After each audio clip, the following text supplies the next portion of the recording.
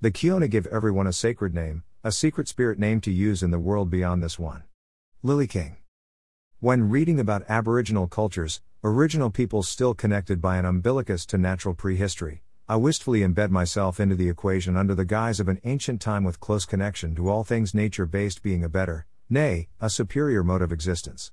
It's the same old sorry-ass thinking propagated by all generations that yesteryear was the pinnacle of being and today at evolution into decay. It is all bullshit nostalgia our brains can't seem to escape. Many of those cultures bestowed upon their people a sacred name, a name never shared for to share would strip it of power. A name chosen by a wizened elder designed to protect the recipient in their current life, empower them during spiritual trances as they navigated the between world, allow them to ease into a fruitful post-life existence of eternal bliss.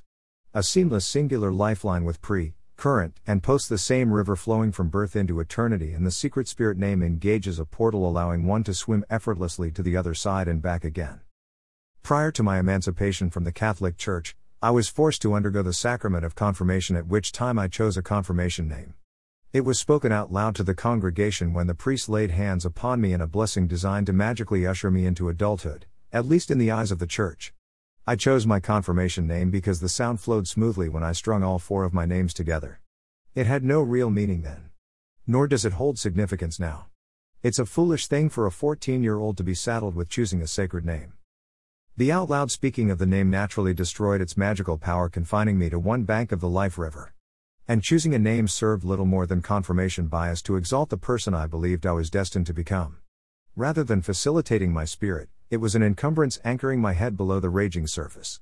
In my adult life, I've attempted numerous times to break the anchor chain by identifying a spirit totem on whose back I could ride my personal spirit journey. I guess you can see the problem.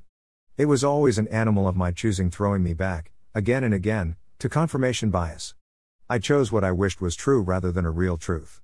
Unless I find an elder to bestow a name, I will forever flounder on this side of reality with no possibility of escape.